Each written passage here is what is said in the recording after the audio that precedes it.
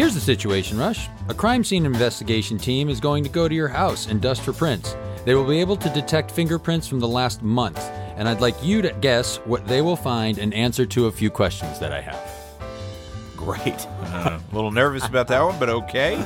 I'm Rush Howell. I'm TJ Jagodowski. And this is Here's the Situation, a real podcast about hypothetical situations. This week's theme, TJ, is Prince Fill Up. Correct. All right, and that came from you, and that is a pun on... Prince Philip. Oh, yeah. Okay. I thought it was... Yeah. I did. I thought it was Prince Philip. No, I liked it. So, but it's spelled Prince, P-R-I-N-T-S. Yep. And then fill is the word, and then up. Yep. And so, as with every week, I'm going to be giving you situations you haven't heard before. You're going to answer those. You'll give me situations I haven't heard before. I'll try to answer those. Yep. And I will kick us off. All right, if you're buddy. ready to roll. I'm ready. All right, here's the situation. I believe there's only one state in the nation where you're not allowed to pump your own gas. That comes from fill up. Oh, yeah. And I believe that's New Jersey. Right? Yeah. So you are conscripted by the United States Idiosyncratic State Law Division to tell me which state these other goofy laws would occur most likely in. Now, these may be things that are true in some state, or they may not. I didn't research them. And then after that, we're going to have you provide some goofy state laws that might only come up in a few states I'll name. Okay? So again, there's only one state in the nation where you're not allowed to pump your own gas. That's New Jersey. So I'd like to know where, if there was only one state that said you cannot sell energy drinks to children under 18, which would be, of our 50 great states, which would be the one to say that? Texas. Why do you say that? They all got guns. Okay, so they just shouldn't have They energy should not drinks? be all revved up and loaded up. Right, but isn't it unlikely that Texas would have that law? Oh, yeah. It's as unlikely that Mississippi and Alabama and Oregon would have that law, right? Right. I'm asking you not which one should, which one is most likely to. Okay. Sorry, I didn't make that clear at all. Which one is most? Gotcha. I thought. Okay. Which one is most likely to have that law? California. Okay. And why do you say that? Pretty health conscious. Pretty health conscious spot, and they wouldn't want their kids having all those chemicals and ingredients and stuff like that. I like it. And for the going forward, we'll do the one you think is most likely and the one where you think it should be true. Okay, great. Next one is, in this state, for some reason, children don't have to go through security in the airport. Oh, They're good to go. Vermont, man. Okay, do you think that's where it's most likely? That seems right. Don't worry that about just it. seems right. And where should that be true? Vermont. Okay, all right. So both on both. Next one. In which state do public schools have to have bowling alleys in them? Oh, Wisconsin. Funny, I also had it as Wisconsin. So I guess that's just natural. We just think Wisconsin's a big bowling state. Yeah. All right, great. Which state says no weddings on Fridays? Can't have a wedding on a Friday night. That feels like my home state of Massachusetts. Why do you say that? It feels like that would be some throwback to like the puritanical blue laws of like you have to have it on, like initially that you could only have them on Sundays, and then they opened it up a little bit, like how the church, you can have Saturday masses now. They're like, okay, you can have Saturday too, but no way on Friday. That will not be allowed. Okay. And which state just says no more jet skis? I mean, that law would only last for a little while before it was challenged. I was going to say Florida, but that's such a garbage state that like they would be like, you can't tow more than one keg behind your jet ski, but they wouldn't get rid of them entirely. So I'm going to say Oregon. Okay, no jet skis in Oregon. Yeah, that makes sense. Environmentally conscious, green state, like we're going to do away with those. They're basically lawnmowers of the ocean. Now I want you to give a one weird state rule that could pop up in the following states. Okay. Again, similar to the ones we've been talking about, right? So I'll give you a state, and you just say, this is an idiosyncratic rule that I could see happening in this state and only in this state out of all 50. All right. Let's start with your home state, Massachusetts. The great state of Massachusetts, no more than 6 sports flags on your porch. Okay. There's too many. Yeah. And the state is like, this is causing some problems. Yeah. You can get the 4 majors. You can put up like one for the New England Revolution. After that, like, okay, your college team, you can put up one for like BC Eagles. Anything more than that, like we're shutting. We're coming by. And it's just like they're snapping off, they're flying in, they're hitting windshields. People are confusing it for like a general sort of governmental meeting home, right. With this many flags outside, and yeah, it's overflagged. It's wildly overflagged. Okay, next, I'm picking a state I know to be perhaps your least favorite state, and that is the state of Florida. Oh, yeah. Florida is like, you can't, let's say you're going to murder someone by gator, by like luring them to be eaten by gators. Yeah. You can't invite more than 5 people to come watch. Okay.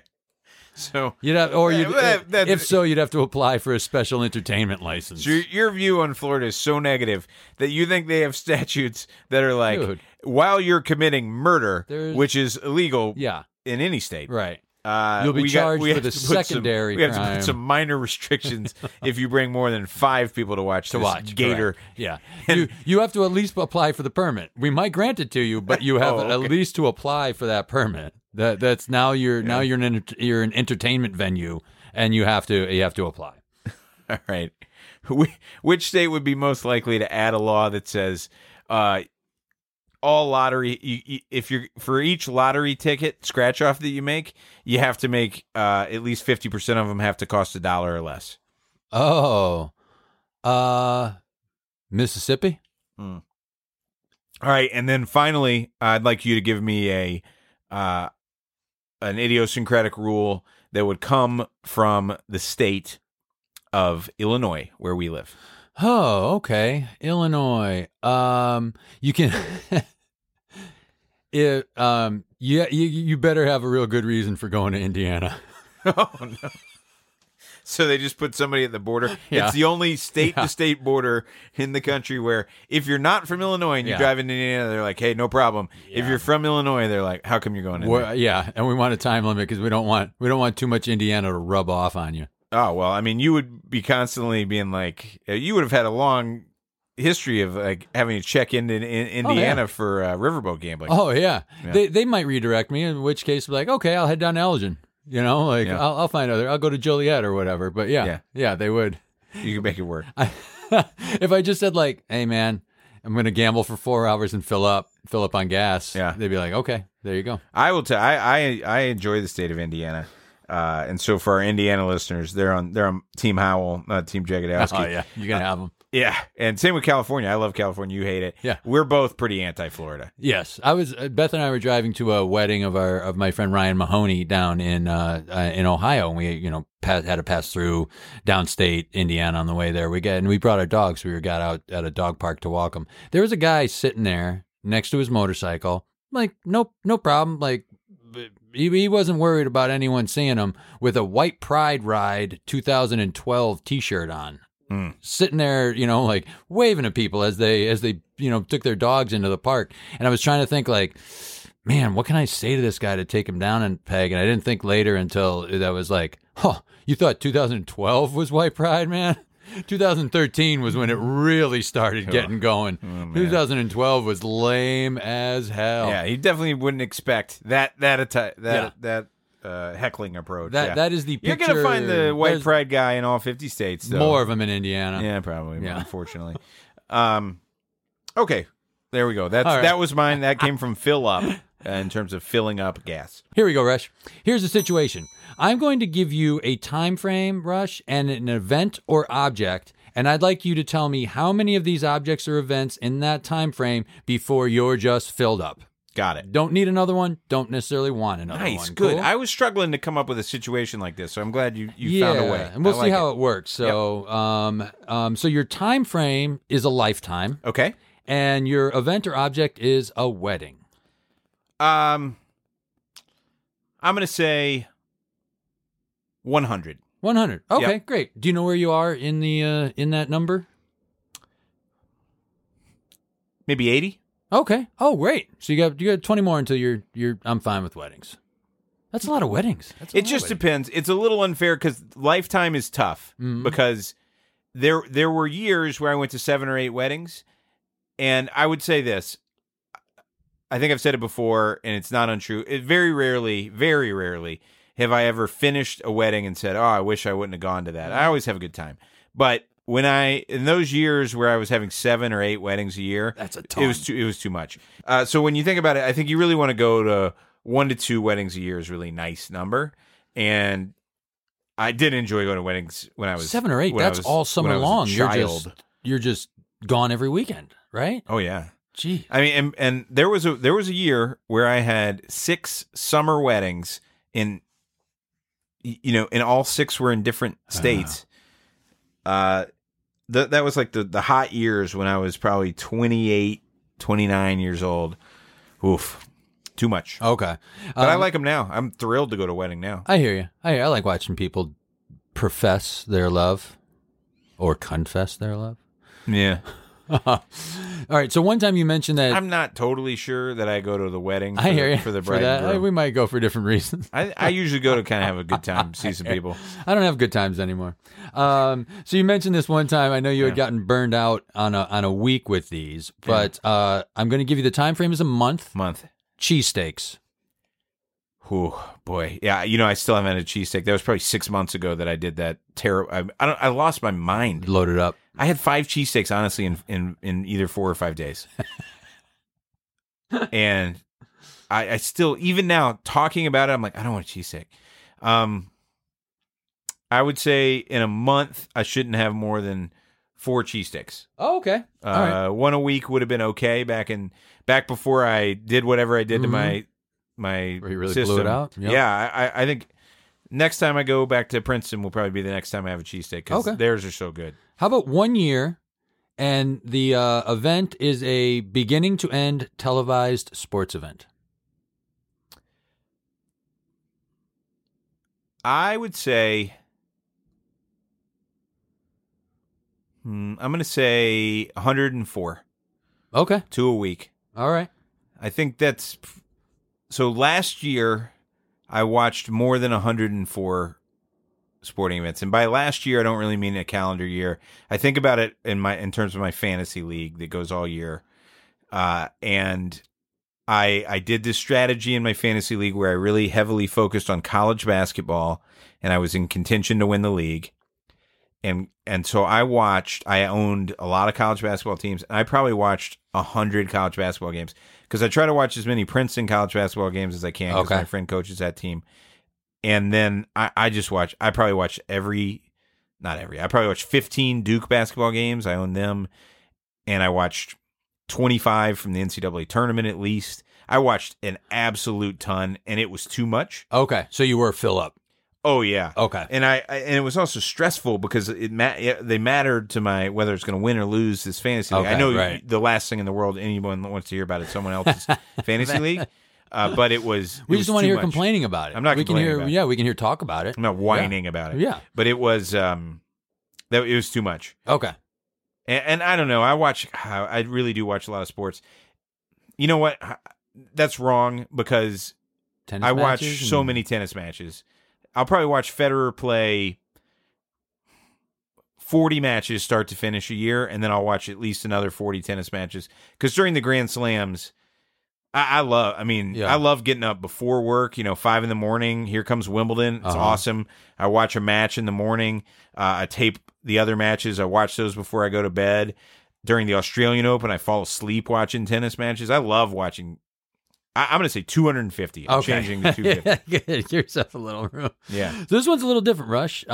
This is during the course of a week. How many of these until you're like, hey, I'm filled up with this? Someone confusing you for someone else. 3? Okay, great. It doesn't happen very often. Yeah, I hear you. The 4th one, you got to think something's up, right? That happens 4 times in a week, then something's going on. I'm getting annoyed though on the 3rd one. Okay. Yep. 1 year is your time frame. Amusement park visits. I would say 2 is good, 3 is too much. Okay. Great. How about a life? I average 0.2.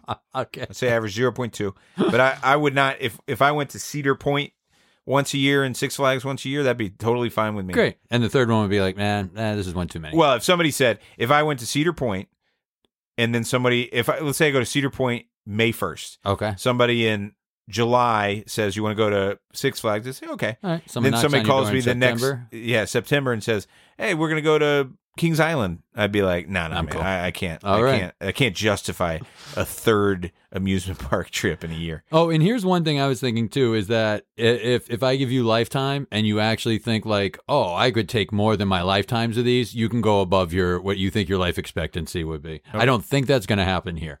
A lifetime rush of watching the Oscars.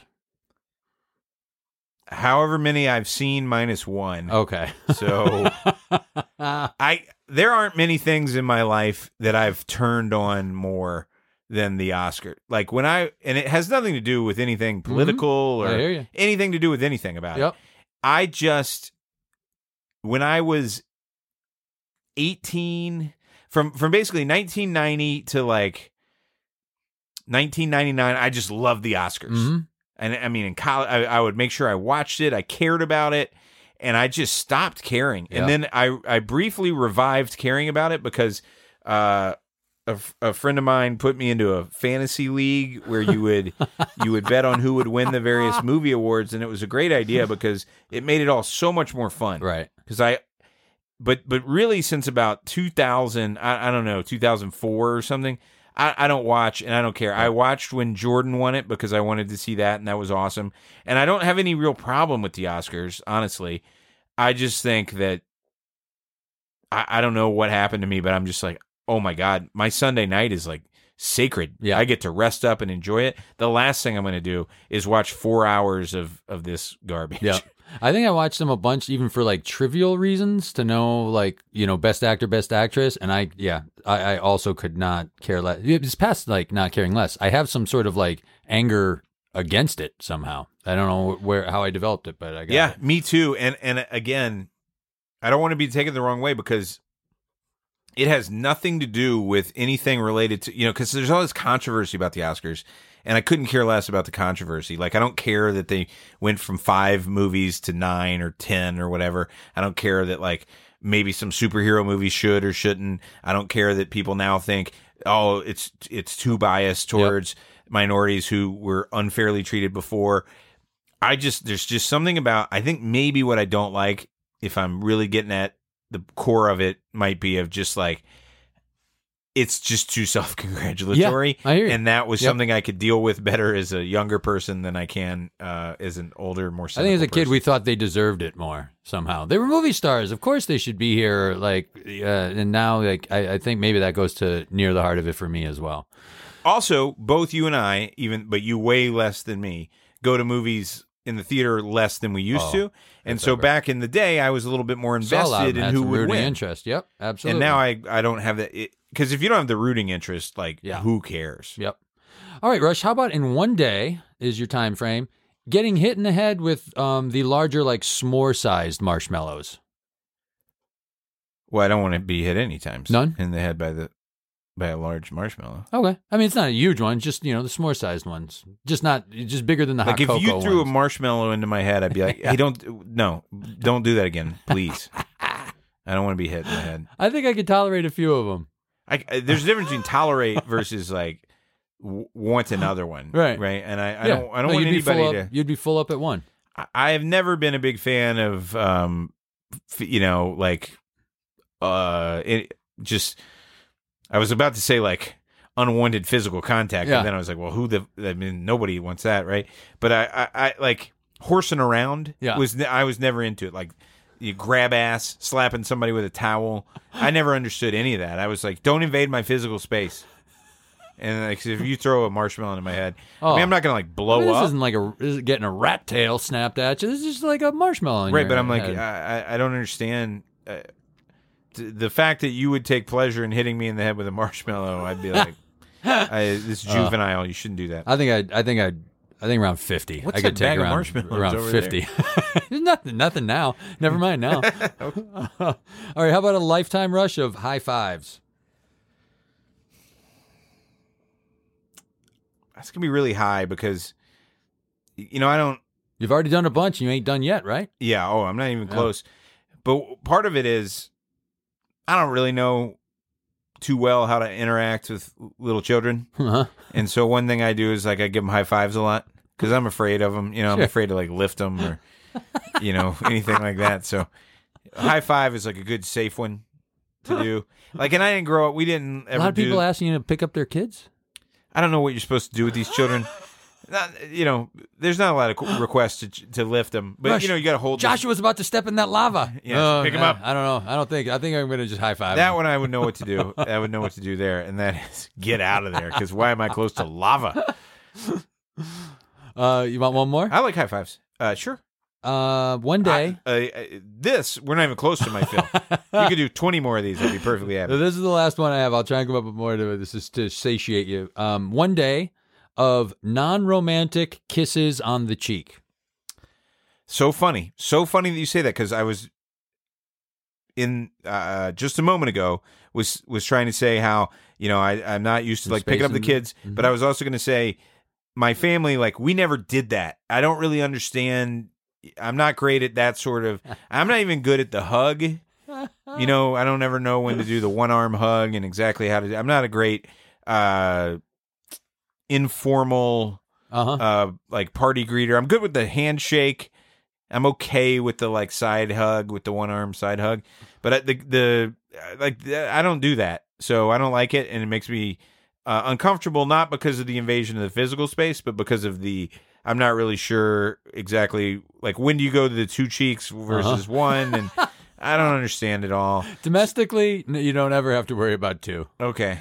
But I don't even when you travel, then you have to start. It's not my thing. I don't like the non-romantic kiss on the cheek. So 0 is full up. Yeah, I'm good. Okay, I'm good. That was it. All right, great. Hey, what are you doing with that bag of non-romantic kisses over there? Yeah, Hershey's has really lost its way. Okay. All right, TJ. Yeah, buddy. Here's the situation. Yep. You're invited to a show called Photographs of Your Life. Okay. So you just hear Photographs of Your Life, TJ, it's Photographs of Your Life. And you come out and there's a host there and they say, here's what you do. We've asked you. Yeah. We bring celebrities on here and we understand that you are well known from your color commentary on all sorts of food drafts. And so we bring out celebrities and we ask them to show us a photograph from their life at each quarter of the way through their life. So our understanding is you're about 47, 48 years old, Mr. Jagodowski. And so we'd like to see, you've brought with you one photo from when you were 12, one from when you're 24, one from when you're 36, and one from when you're 48. And you've chosen them as somehow significant to you, somehow encapsulating some part of your life that we can talk about. And it's our way of doing our interviews on Photographs of Your Life. Each quarter of the way through. So if you could describe for us, here you've brought this first photograph, and tell us what this is. This is from you at 12 years old, and why was this memorable and important to you? A lot of my most kind of distinct memories of this time and photographs, things that would have been photographed. You have to understand, when I was 12, fewer photographs were taken. Right. You didn't have a ton of options. Correct. When you went back. You'd lost some of them to time. Yeah. I understand. So my little brother Todd was born on August the 15th, and I was born on September 2nd. So we'd usually have a shared combined birthday party in between the two, like the 22nd of August or whatever. And his friends would come, and my friends would come. And usually we get something matching, like this, where we have matching three-quarter sleeve baseball. Oh, nice. Baseball shirts on. These are great. You guys both have the same number. Yeah.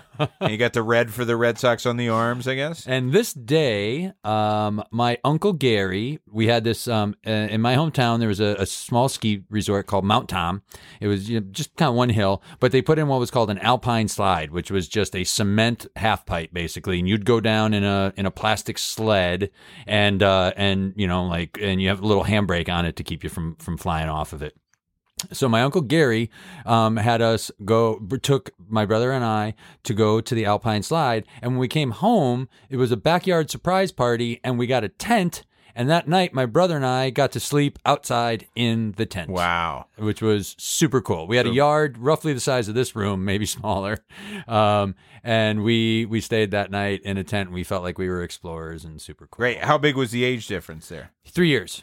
And so you got along well with his friends and he with your friends? Yeah, they were all neighborhood kids. We'd all play together and stuff like that. Yeah. Great. And who took that photo? That would have been Ma. All right. Yeah. Terrific. So now we go 12 years later. This is you at 24. 24. Now halfway into your current life. Yes. And tell us about this photo that you brought that was a photo of significance to you from that point in your life. As you can see, I'm dressed as a Sprite can. Yes. Yeah.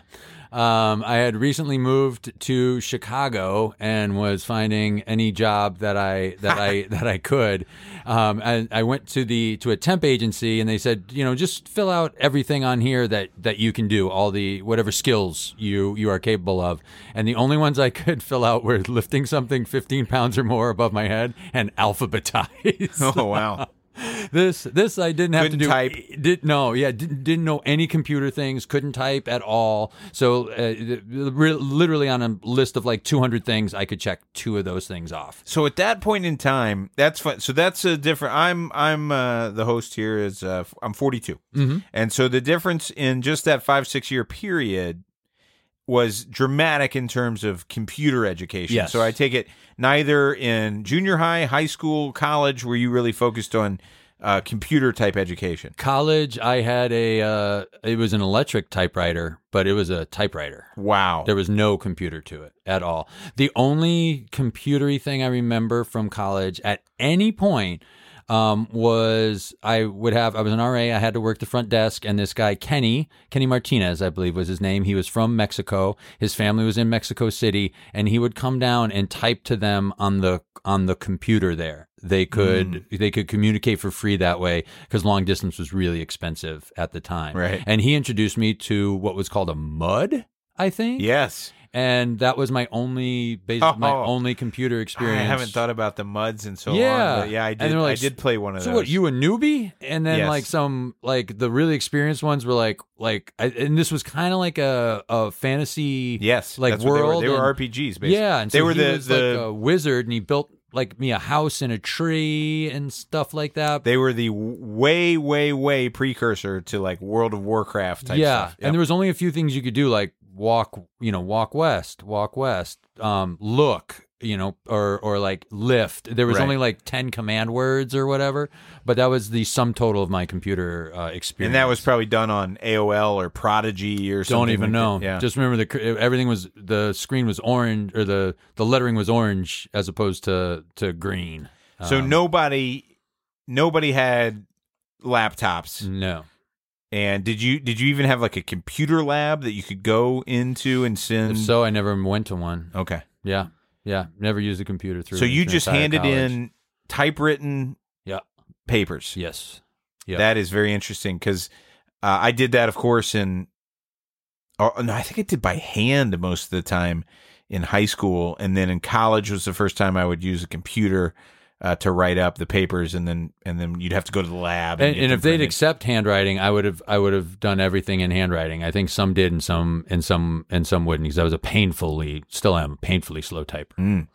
So anyway, there you are. I was able to do this job. This was when the World Cup was in the U.S. and 1994? I dressed up as a Sprite can and went to like Great America and stood outside of Soldier Field and got to see one of the games at Soldier Field as part of it. Nice. This is one of the only jobs I was qualified for. And so why does that stick in your mind? Why was that something that was meaningful to you from that time? Because I then was willing to do just about anything to sort of make it here, to be able to like afford to live here and to feel like I was kind of on my own and able to support myself, even if it was doing something as stupid as this, wearing tights and a fan on my belt and blowing up a can. Was there ever a moment when you said, I'm going to make it, I'm going to stick it out here in Chicago, where you actually had either an epiphany or a slower build over like the course of a month where you just said, I can do this?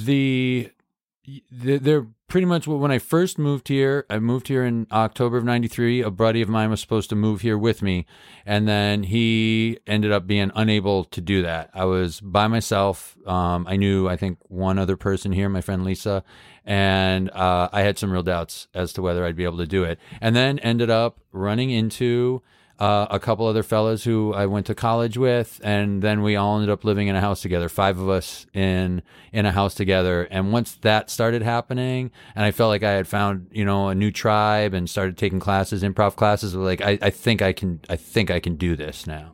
Yeah. Did you know that you were going to go into improv classes when you moved to Chicago? No, had no idea. Why did you and your friend choose Chicago? Because I had taken a visit here as a kid, probably close to the time of the first picture, and I just remember like our family being like, "That was a nice place. That was really cool," and it was a big city and exciting, and it was in large part to that. And my friend Lisa, the one person I did know, was working in the television business on a show called The Untouchables TV show that was being done in Chicago. I had studied television production, and she thought she might be able to get me a job as a production assistant. Terrific. Mm-hmm. So now we skip ahead 12 more years to the 3/4 mark of your life so far, where you're 36 years old, and you've brought us a photo. Again, we asked for one that you thought was special or memorable to you from an important moment, or one that you look back and enjoyed seeing. So this was from when you were 36 years old. This one's a little fuzzy. Let me see.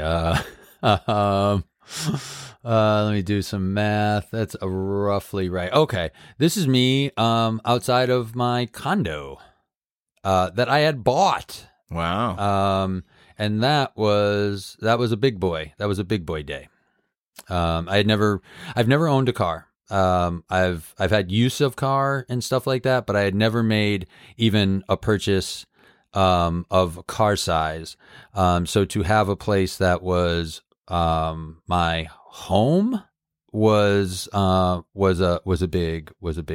big deal for me. Certainly makes sense. Now, how old were you on the night of the first TJ and Dave show? How old was I? That was 2002, 17 years ago. I was 31. 31. Yep. And if you had to say, if you had to pick a 5-year stretch where you were doing your best improv performance, what would you choose? It was probably right around in there. Maybe starting that year or the year afterwards. But I was also, there was a long period of time when I was doing 6 improv shows a week. Right. So my game was pretty sharp, and getting the reps. I was getting a lot of reps and varied reps. Like the show with Dave is 2 people, hour long. No one's coming for you. There was a Herald team. When did we do Atlantis? We did Atlantis in 2000, basically late 2000 or early 2001 through 2000, early 2003. Okay, and those were really good shows, and those were very different shows. A lot of artistic freedom to them. There was, they were different forms, and some were really wide open forms, like The Subject too, which is to this day. This may not mean too much to some, but it was an improvisational show that basically allowed for it to be okay for you to do just about any weird, artistic, freaky, tough to understand kind of move, and it was all going to be okay. So it was probably right around in there. Yeah. That was a fun show to do, The Subject, and it's funny to think we only did 12 of them. Yeah. And we rehearsed it for close to a year. Yeah. Which also sounds weird to say we rehearsed improv, but I don't think that happens all that frequently with shows. I know that JTS Brown had done that, and then The Subject. I remember getting frustrated because Alex Fendrich. I mean, he directed and he did a phenomenal job. Yeah, but we only. My recollection is we only were rehearsing the opening for months, long time. And we would meet 3 hours a week, or maybe even 3.5 hours a week. Yeah, at Gilt Park. Yeah. Or Gill Park, and that I just remember thinking, well, when are we going to start moving? When are we going to know what the show is? Right. And also, I was young, I was impatient, and And not like actually frustrated with Alex or anything, but that was just kind of my overall mentality, right? Was everything's got to happen so quick, you know? And I really look back at that, and it feels like a longer experience because of all that rehearsal. But then, you know, I really think I thought that was a great show. Yeah. And I think it benefited from Alex having the patience for us to do that. Yep. I absolutely agree. Absolutely agree. And the last picture? That last picture, here you are. This is something from the last year or two. Yeah, this is Beth and our dog Josie and I, and we're walking up in a state park in Wisconsin. Beautiful. And it's with the people that are now like our little family here, our little small but mighty family, as we describe it, and out in nature, doing stuff that we really like to do. A place we're kind of at peace, relaxed, and all together. Well, terrific. This has been Photographs of Your Life. It's been great to hear from you. Thank you. Good luck. I understand that upcoming, or just recently, I guess you did the fruits and vegetable draft. Yes, I did. Yeah. What'd you get in the third round? They cut out. I'd love to know. What'd I pick up? Beets. Oh, nice. Yeah, I got good. beets. We were hoping you would. Yeah. All right, Rush. Here's the situation, and this is one I think is a little bit like maybe something you might do to me or do for me. Okay, let's put it that way. To you. All right. Yeah, you are a contestant on the game show Fill Her Up. All right. And I'm going to give you a container size and an object, and you have to tell me how many of that object must go in to fill her up. Nice. All right. Sweet revenge for you for a pound of feathers. And here, unlike other game show setups, each time I'm going to give you a larger and larger range into which your answer could fall to be correct. Okay, but you know the right answers here. I do. I've done a little research. All right. There are 5 rounds, and each time the range of acceptable answers will grow. So for the first round, you get 10% leeway each way, so you'll have a 20% window to fit in. The second round, 40, 60, 80, up to the fifth round where you'll have a 100% window, 50% either side to fit it in. Fill her up. Fill her up. All right, here we go. And each round, if you get it correct, you get to keep the prize. Oh, all right. This could be good. It could be terrible. It could be. So in round 1, how many Tide Pods can fill? Yeah. All right. Yeah. Well, you'll see what. So, Rush, round 1. Yes. The container is a 1-pound bag. The object are Jelly Belly jelly beans. How many will fill her up? Oh my God! I only got 10% on this. Yep, you have a 20% window, 10% either way for a 1-pound bag. Yep. Of Jelly Belly beans. I should. My friends at home.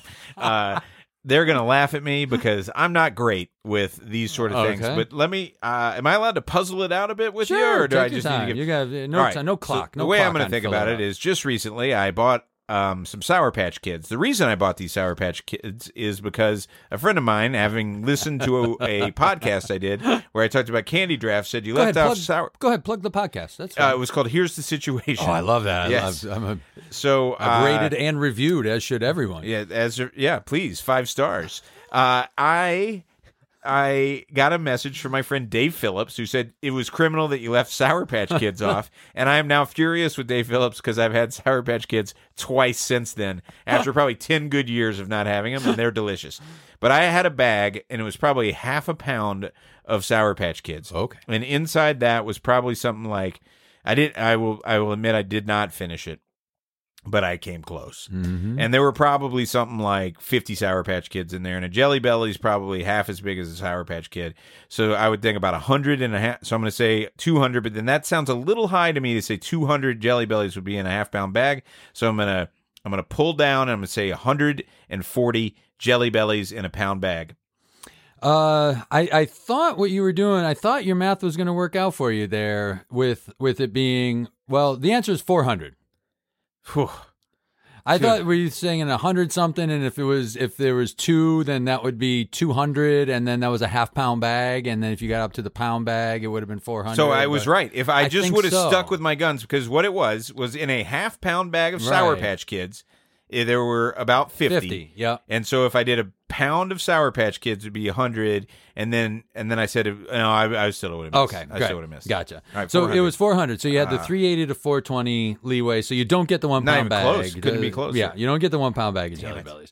But here's round 2. And now you have a 40% window, 20% either way. Okay. It's a 5-gallon bucket. We're going to fill it with golf balls. How many does it take to fill her up? Fill her up. Fill her up. All right. Golf balls, 5-gallon. Ooh, that's a big thing. So it's a good sized bucket. A gallon. I'm thinking about like a gallon the of bucket milk. You might see someone playing drums on a sidewalk.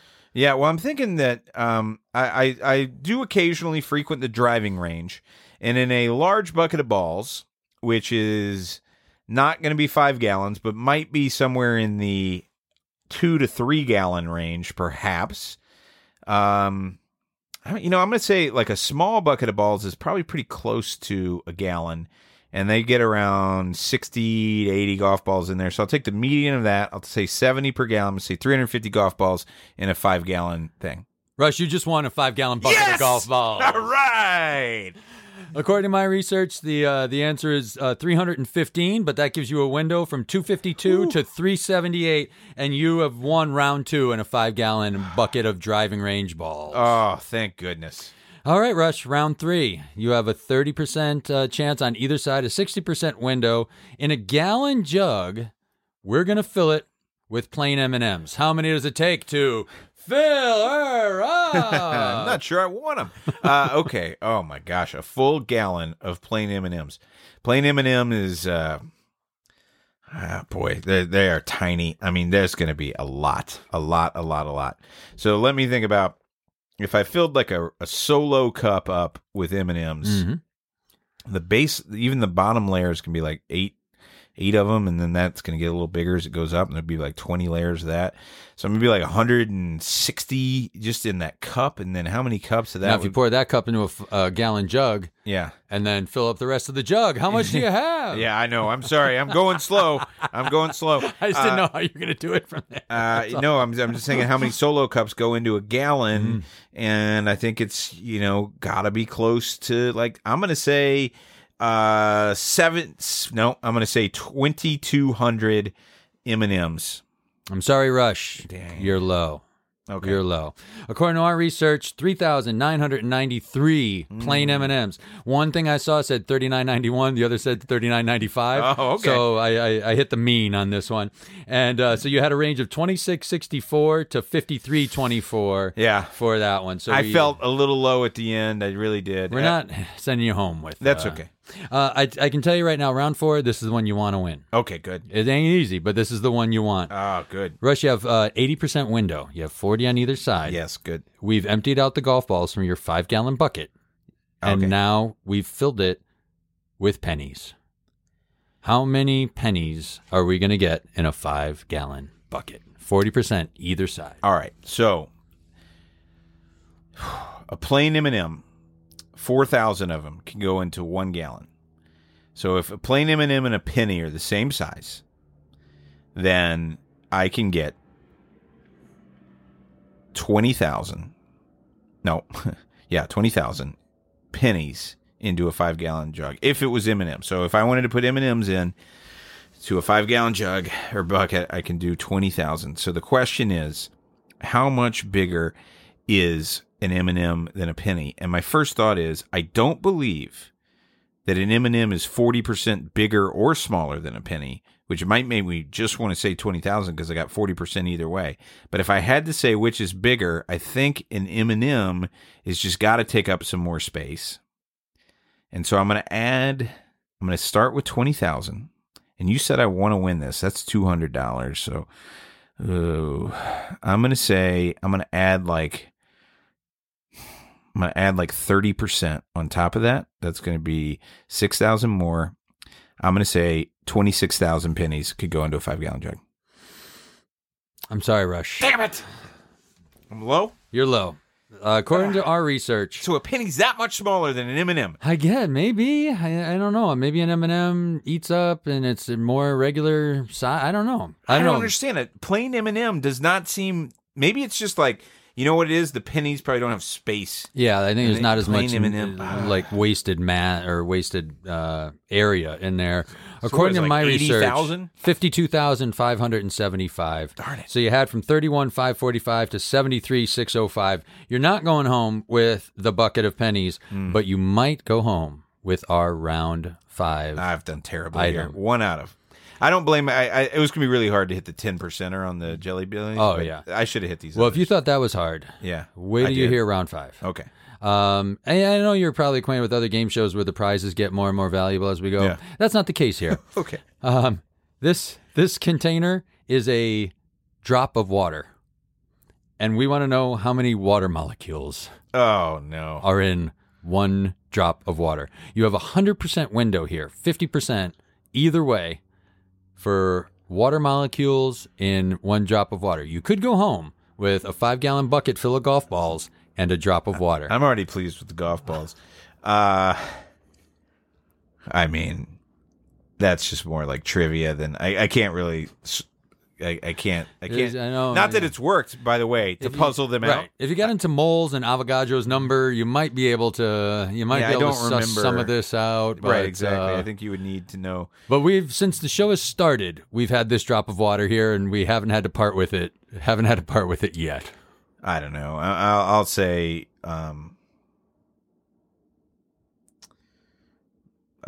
I'll say 850 million. Ooh, you're low.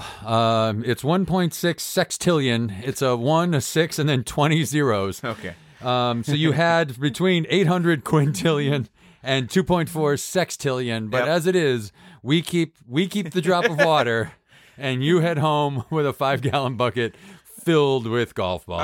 I should have gotten those pennies.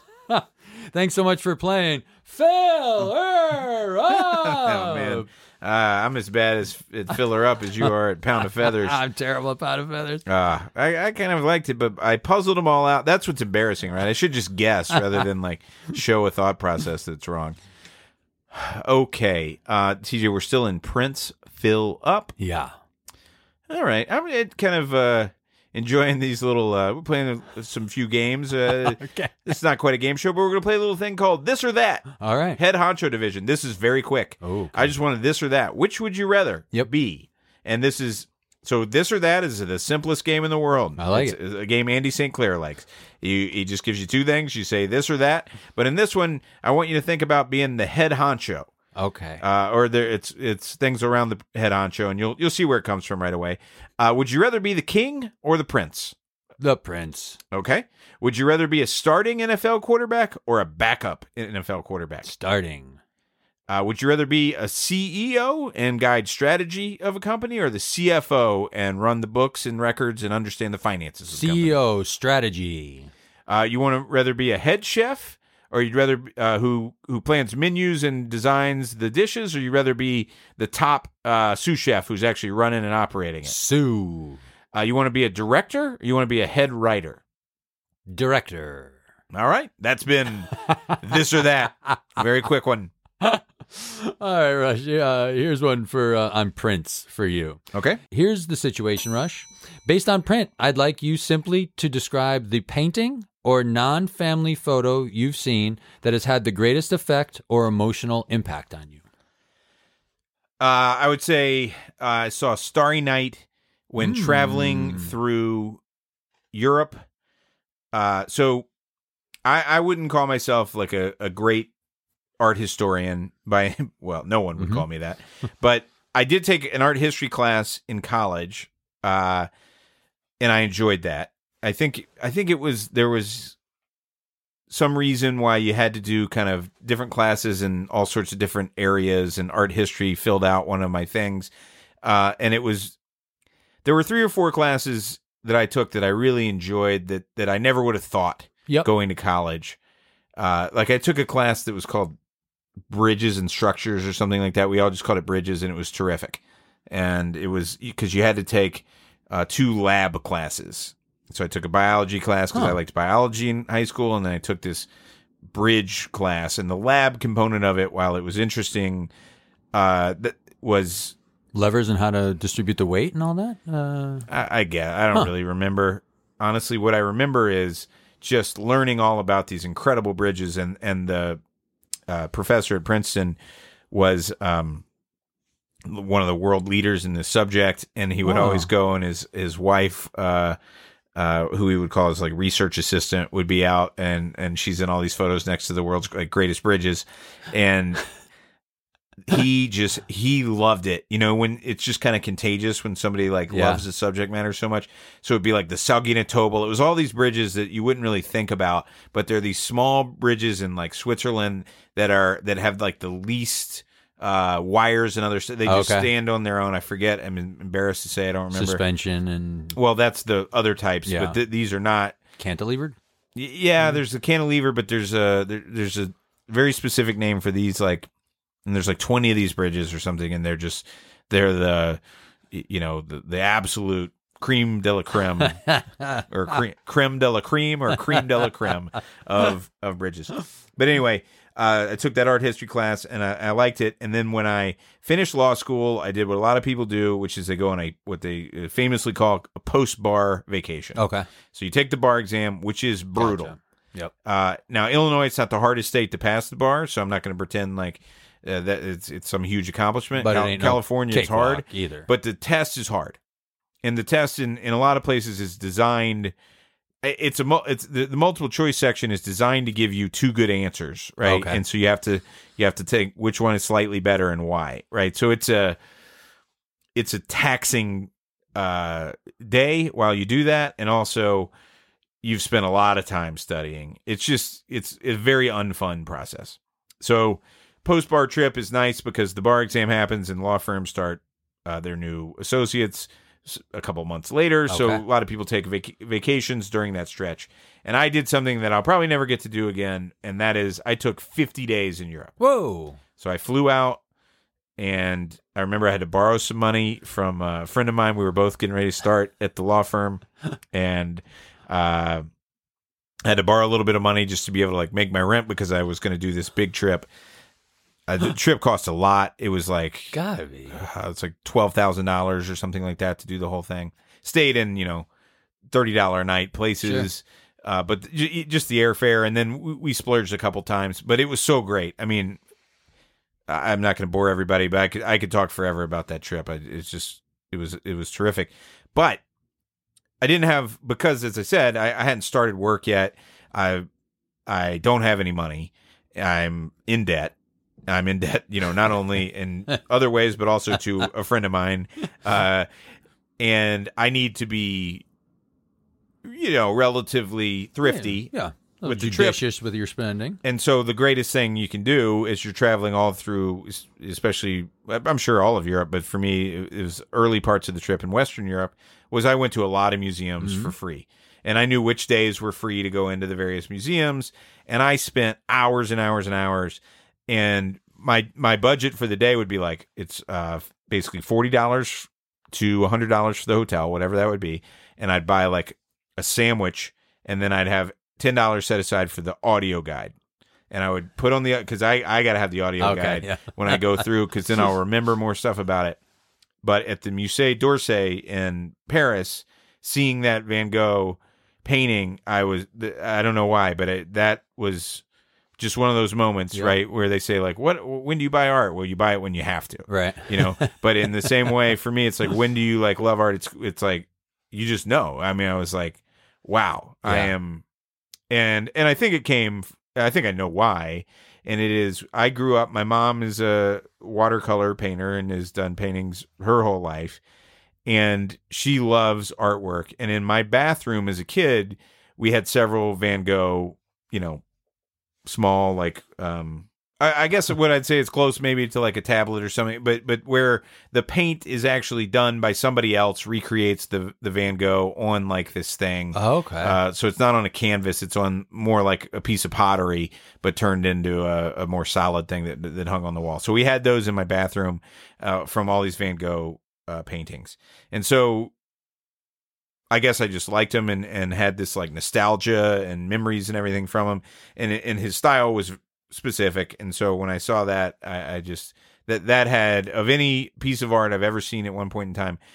The other one that hit me, like, that I was interested and surprised by was the Piet Mondrian, the paintings where he does. They usually have like vertical black lines, and then it's just a bunch of squares. Yeah. And then there are red, yellow, and blue, like little squares with dots of color within there, and he has a bunch of different ones.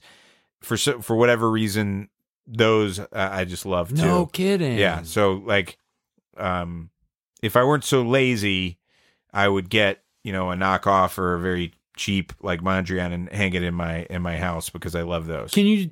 Let me just ask you just a tiny little bit more about that, because those do absolutely nothing for me. Yeah. And to the point where like I just can't see the appeal.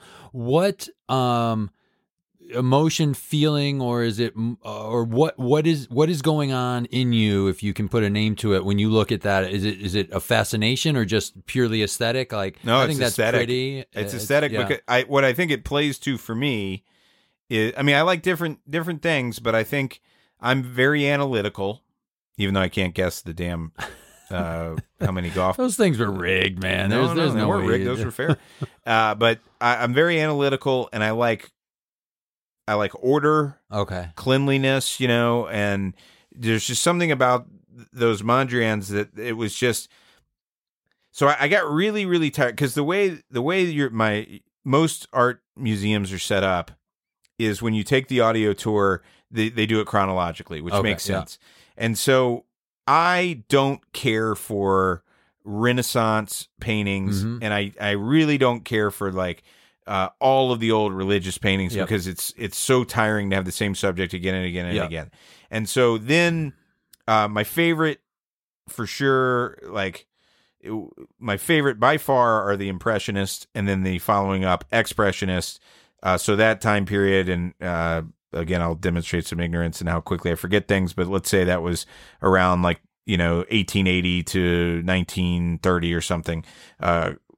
Something kind of like that. And so you would come out of like Renaissance, and then you'd get into all these like Dutch paintings about like the ocean, and you'd see all these ships and everything. And I did like those a lot, but it was not until the Impressionists that would really grab me. Right. And then I like those, but then you start getting bored because you see people doing the same type of thing again and again chronologically. And then there were a few steps after the Expressionist where it started to get too messy for me, too chaotic, and that wasn't appealing to me. And so then Mondrian is one of the first to come and be much, much simpler and cleaner as a follow-on. And I think that contrast to it made me say, just in some moment, right, it hit me and I said, I really like that. And then once because his stuff is very memorable, right? Even though you don't like it, you're like, you'd be able to recognize one of his things from 10 miles away. I think that's what did it. Gotcha. Very cool. How about you? What would be? A couple different things I've done it. As a kid, there was a very wealthy man named Armand Hammer, who I think I only remember because the first 8 times I heard it, I thought they were saying Arm and Hammer. That's usually how it's pronounced. But I think he was like Occidental Petroleum, but he had this massive art collection that he toured the country. He, put it on display all across the country. And for some reason, it came to my town. It came to Holyoke, Massachusetts. Nice. We were the smallest town. It was, it was like San Francisco, New York, Atlanta, Boston. And then for some reason, Holyoke. It's like your train line. Yes, it was.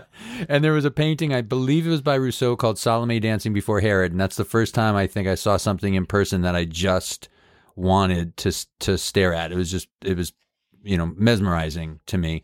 And the last time it happened was in London. We went to the Tate, and almost obverse of you, or converse, I guess. For whatever reason, I'm a reader and I love facts. I don't really read the plaques of the paintings. I just kind of walk by and wait for one to hook me. So I'm not even sure the name of this. I can get you close, but I don't know who did it.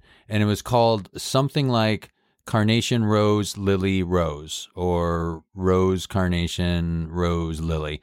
And it was, it mesmerized me in that same. It's still life. Yes. Yeah.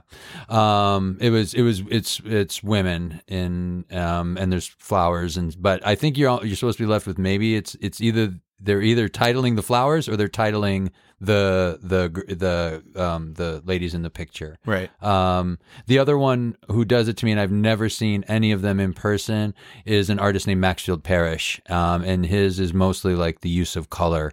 I love to look at it. He's rarely in fine art galleries because he was considered almost like a poster artist. I think there was a Nestle's commercial that was basically like a Maxfield Parrish of this woman kind of in like this almost sheer robe, and usually they're laying by like still very, very blue pools. Yeah, I think I know. Or there'll be like little harlequins hanging up Chinese lanterns and stuff. I'm with you. Those are Maxfield Parrish, and I'm really entranced by his stuff. I like a lot of. It seemed like they used to be, that was more of a thing, is kind of a specific style for poster art. Yeah. And I think it's sometimes considered commercial art, so they don't, they kind of look down at it. But it was like in Chicago, we see a lot of like old paintings that were for the South Shore line, but they are like they're an artsy watercolor of the skyline or whatever, with a train going by or whatever, where they could have been standalone art pieces, but they were made, I think, for commercial purposes. Nice, good stuff. We probably wouldn't talk about art too often, but you got the Prince fill up. Great. And so I'm going to take us right back down, into just garbage pop culture. I would like that. Sideshow here. And that is, here's the situation. You are on the panel deciding the King Ralph Awards. The King Ralph Awards are awards that are given. They're very important. They're given every year to the most absurd scenario movies that haven't previously been given the award. So Prince Philip made me think of it a bit. I did some research on Prince Philip, and then I didn't use any of it. Good. He had a very interesting life, but I really didn't know much about him because I was born a little too young. So I just kind of was born, or when I was coming of age, and I was like, oh, well, it's Prince Charles and Lady Di. Right. And I didn't know about the whole thing about why there isn't a king right now, and why, because Prince Philip's marriage in there, that messes it all up for, poor so-and-so and whatever. But anyway, I don't care. I'm not into the royal family, but my favorite royal family thing is how stupid the premise of King Ralph is, where, every single royal gets electrocuted in the family photo, and then John Goodman. It's designated survivor. Right. So he's got to show up and becomes the king. So one of the most outlandishly, obviously absurd premises in movie history, the awards are named after it. And the reason you were brought in is you're a baseball expert. So they wanted to start with, there's a baseball division this year, and there's 3 up. And we want to know, you rank them most to least deserving of the King Ralph Award, which means most absurd to least absurd.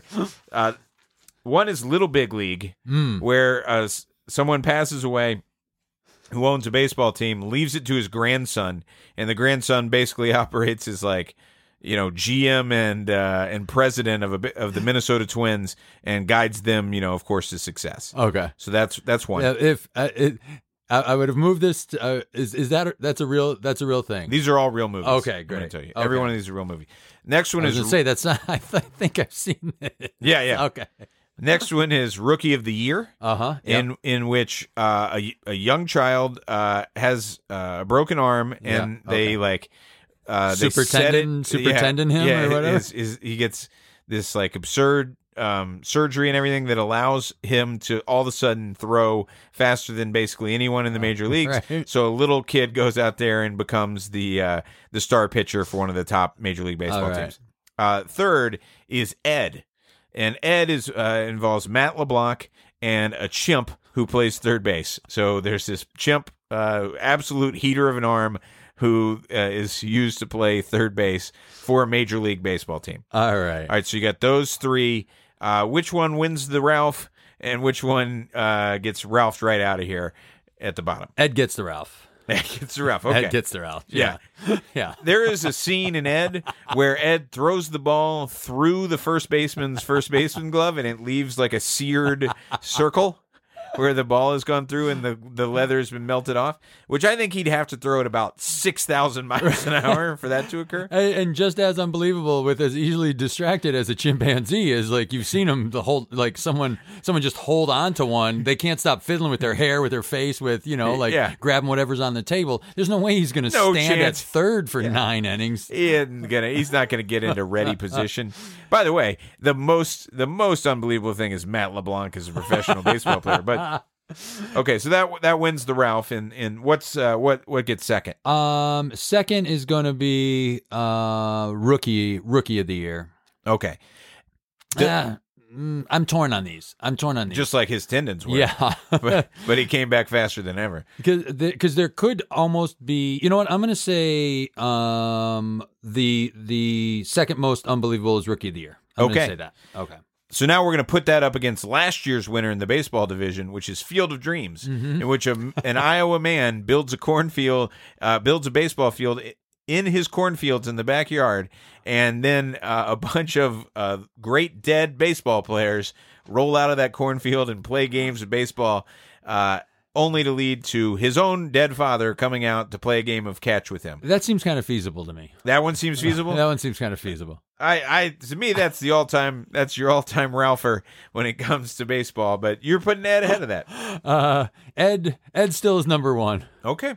Then Field of Dreams I would put there. The reason I'm going to take Little Big League as being the most believable is that you could almost, the way baseball is getting into metrics and second level statistics and all of that stuff, that you almost could get a kid who's like a mathematic savant or whatever, who can crush numbers and value and all of that stuff, that they could actually, something about that seems like that could tease a little bit of feasibility. Yeah. Well, the other thing that's feasible about it is that could actually work even if he was a chimp. Mm-hmm. Because you could have a chimp be the owner, president, GM, and then just the assistant GM runs the team, right? And so you could have some just total clown up in the box. Now, obviously, it's absurd, and the fans would lose their mind, right? Like, we gave it to a 12-year-old to run this team, so it's implausible, to be sure. Yeah. But it's way more plausible than a chimp that can throw a ball 6,000 miles an hour somehow plays on this human-based baseball team. And I think significantly more plausible than someone builds a baseball field in their backyard, and out come those folks.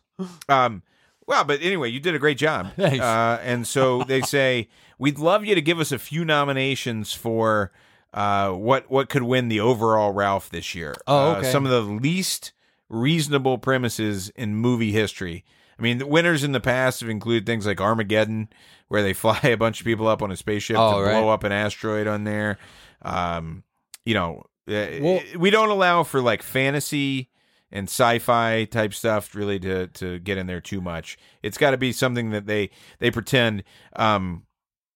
In fact, to give you one other category, which I meant to do, but I skipped over it for some reason. I was hoping that Little Big League 2 was, it starts sad. That kid actually dies, but he leaves the baseball team to his younger brother, baby. who just hires his friends to play every position. Yeah. So it's only 6-year-olds all the way around, and they around beat the Yankees. Yeah, they have every kid get elbow surgery. Yeah, I love it. Here was the other category I was going to give you, which are body change type movies. Oh, okay. Which one wins the Ralph, and which one is the most believable? First is Ryan Reynolds and Jason Bateman switch bodies because they pee in a fountain at the same time, and somehow that changes their thing. Next one is Tom Hanks in Big. Goes to the Zoltan machine, makes a wish and ends up big. Ends up doing some weird stuff. For instance, having sex with an adult, and then goes back to a child, and she kind of looks at him somewhat wistfully. And I'm not sure he was the one that got away. I'm not sure, or just the one that I have to wait a long time for now again. Well, I mean, it was just pretty odd, right? Because people throw that right to the side once you remember the Robert Loggia. Right? Yeah. No, you get up, you play the chopsticks. But spit out some caviar, play some chopsticks. You forget all there's that a lot of weirdness. horrifying stuff in that movie. Horrifying stuff. And then the third one there is Face Off, where Nicolas Cage and John Travolta play characters where they just actually have their faces switched with one another. Absolutely. And it works fine. Absolutely last place on the King Ralph is Face Off. Okay, you think that's not that crazy? No, we can pull that off. The first runner up is the Pee and Fountain Switch. Okay, there could be some sort of electrical thing that you zap. Zoltan's the most. Okay, Zoltan's the just winner wishing of the king, to become big, winner of the King Ralph, and then go back down. Okay, and so if you had to pick a King Ralph, not worried about categories.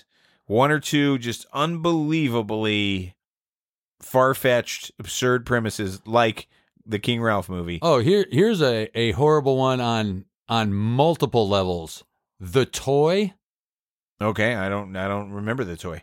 Jackie Gleason buys Richard Pryor for his son. Oh, yeah. Oh, yeah. That's bad. It's the worst. Yeah. It's pretty fucking terrible. Yeah. And that seems like that movie should have to be a lot older to have been made at all. Right. You're not so much attacking it as a totally absurd premise as you're attacking it as a wildly offensive decision to be greenlighted as a film. And an absurd premise. Yeah. And an absurd premise. Let's see. Well, I mean, when you look at a lot of them, they're pretty like the basic setup of Twilight's pretty messed up, right? There's tons of kids that are vampires and werewolves. Right. I'm saying let's, for the most part, try to gotcha. not do sci-fi and. Why did Brewster have to spend all the money? Because his honky, as he said, grandfather, right, or great uncle or whatever it was just a weirdo, and he wanted to just mess with him. So it was in order to. He was worth, I want to call it $1 billion, right? And he said, you get a whole $1 billion, but only if you can spend $30 million in 30 days and finish it with no assets whatsoever. Okay. Now, you were allowed to give 10% to charity, and you could, do 10% destruction of property or whatever it was, but you couldn't, they were clear that you couldn't buy a bunch of nice paintings and chop them up into firewood. You couldn't have any assets at the end, but you also couldn't destroy stuff like that either. And so if he could do that, if he could spend $30 million in 30 days with no assets left at the end, then he got the $1 billion. As to why that kind of tickled the old man, I don't remember. I mean, he gives an explanation, but it's mostly that he's a crotchety old coot, and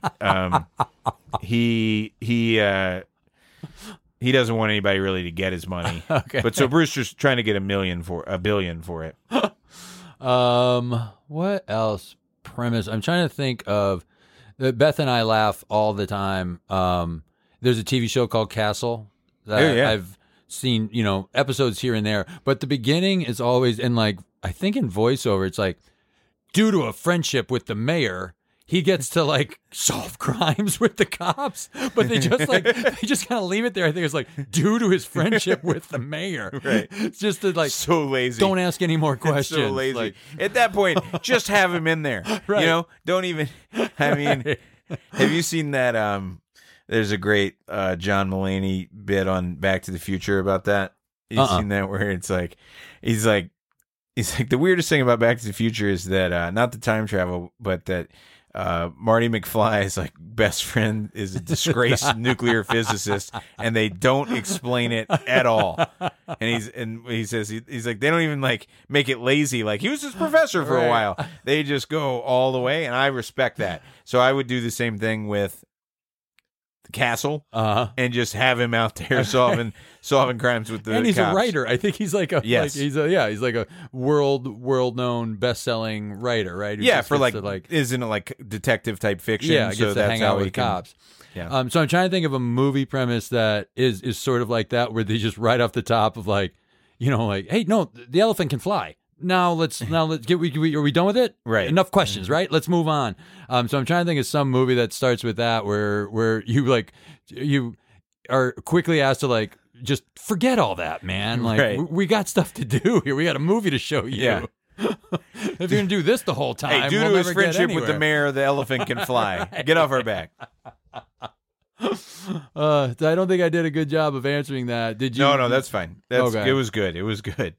No, I King Ralph is always just cracks me up as the most absurd premise. Because a lot of people couldn't get by like The Shape of Water, but that falls into that realm of like, wait, we're in a fantasy realm, right? Like, yeah, and maybe even like Big wasn't a great example for me to give because that's a little bit of a fantasy thing, but like those baseball ones, they crack me up because they're asking you to like kind of believe that this, like, I don't know. They're like, hey, yeah, here you go. The chimp plays baseball. It feels like there's a lot of baseball stories that might not have been told. Does it have to be, there's probably still stuff to do that I don't think you don't have to go that far. I don't think they needed to make that movie. And I don't think the box office thought they needed to either. How about Air Bud? Yeah. All right. That was unreasonable. Yeah. There were like 6 or 7 Air Bud movies. They did really well. Yeah. Right. So are we back to the beginning? Oh, right. I'm sorry. We have one more. So, Rush, here's the situation. A crime scene investigation team is going to go to your house and dust for prints. They will be able to detect fingerprints from the last month. And I'd like you to guess what they will find in answer to a few of these questions. Okay. How many sets of prints will they find in your home? 11.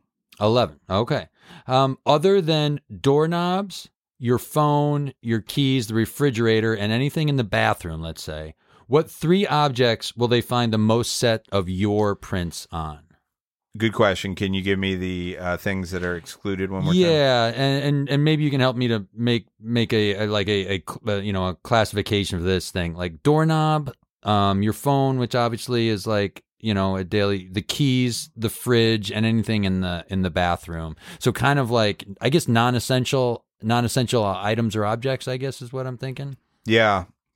You'll find on the computer. Okay. On the desktop computer, you will find, it frustrates me, so it's probably not true, but I have this glass desk that I love, and the glass desk is it's in my bedroom, but it's up against, I have a window in my bedroom that looks north out onto the lake, and I think it's a really nice view there, and so I love that, like, I love to sit at that desk, and that's where when I'm working from home or where I have to take a call on the weekend, I almost always do it from there. I just like it. Great. And it frustrates me because I'm always getting I'm always like getting my fingerprints on that glass desk, right. which I wish I need to clean better, I guess. And then the third thing, I guess, I mean, I hate to say it, and I really don't think I watch that much TV, but I gotta think it's a TV remote control. Yeah, that definitely would be on mine. How about you? What are your? It would be the remote for sure. Probably this iPad. I touch that all the time. I don't really use the computer so much anymore. Man, if they could dust that dog for prints, holy crud! Does Josephine have a lot of like kisses and fingerprints on her if they could dust Josie. All right. What item or 2, Rush, will they find only 1 set of your prints on? Okay, and this is for a month? For a month. Toothbrush. Now we can start bringing in these bathroom items. Yeah. The toilet, the shower. Yeah. No, what would... So 1 or 2 items that were only touched once? 2 if one flies to mind, but if it's a real puzzler, then 1's fine. The microwave? Okay. I have more prints on your microwave. For sure. You for sure use my microwave more often than I have. I'll reheat my coffee 4 different times in a 3-hour period. I never had a sip of coffee, so but yeah, probably once a month is almost exactly for that.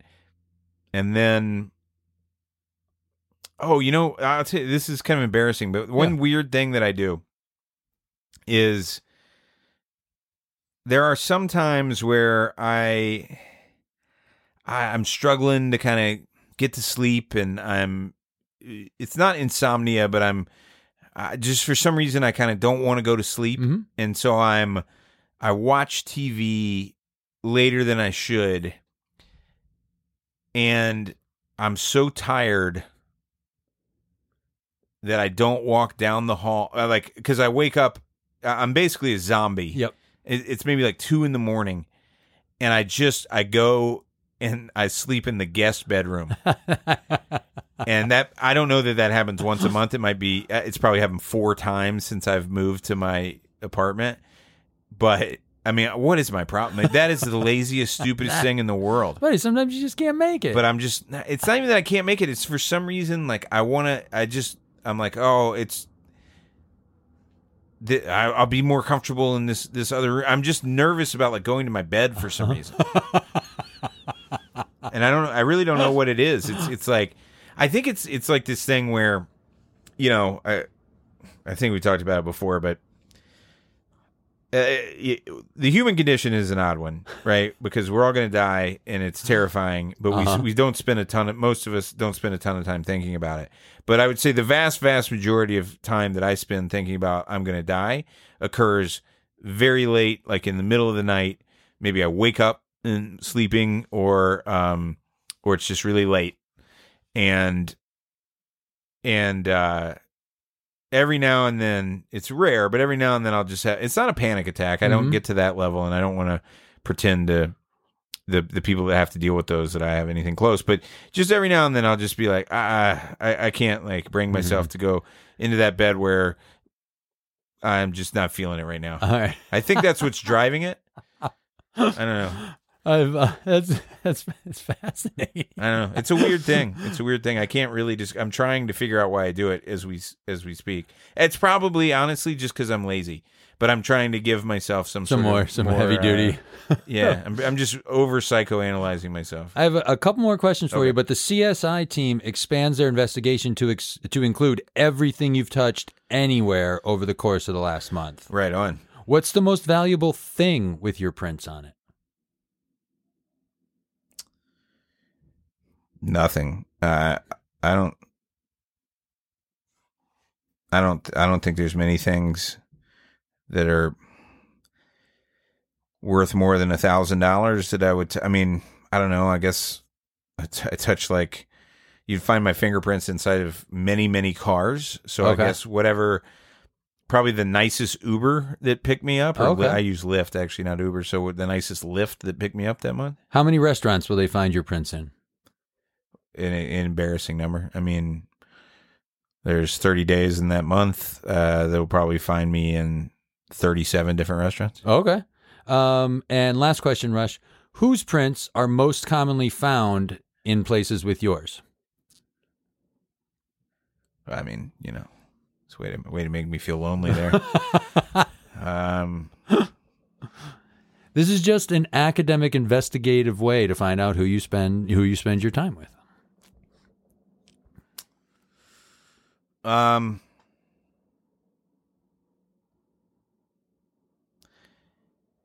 It's a very difficult question because, you know, I work a ton, but I'm not in the Chicago office all that often.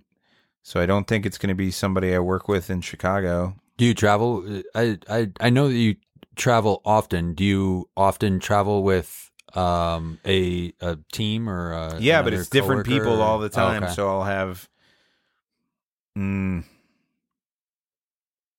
I don't know, so I'll just say it would be one of my coworkers. So if it's just the last month, okay, it would probably be one of my coworkers who's working on the main case that I'm working on now, and has done some of these travel trips with me. Great. They wrap up their box. You came very close to guessing. There were actually 13 different sets of prints in your home. And it was, I could only miss by 10%, so I could only. You don't get to keep your home. 11.7. I don't get to keep my home. Darn it. That was Here's the Situation. I want to thank Nate DeFort for doing our producing, Julie Nichols for the music, Emily Cardamus did the artwork. If you want to get in touch with us, Here's the Situation podcast at Gmail is the best way to do that. Anything I'm forgetting, Rush? No. Thank you very much for listening.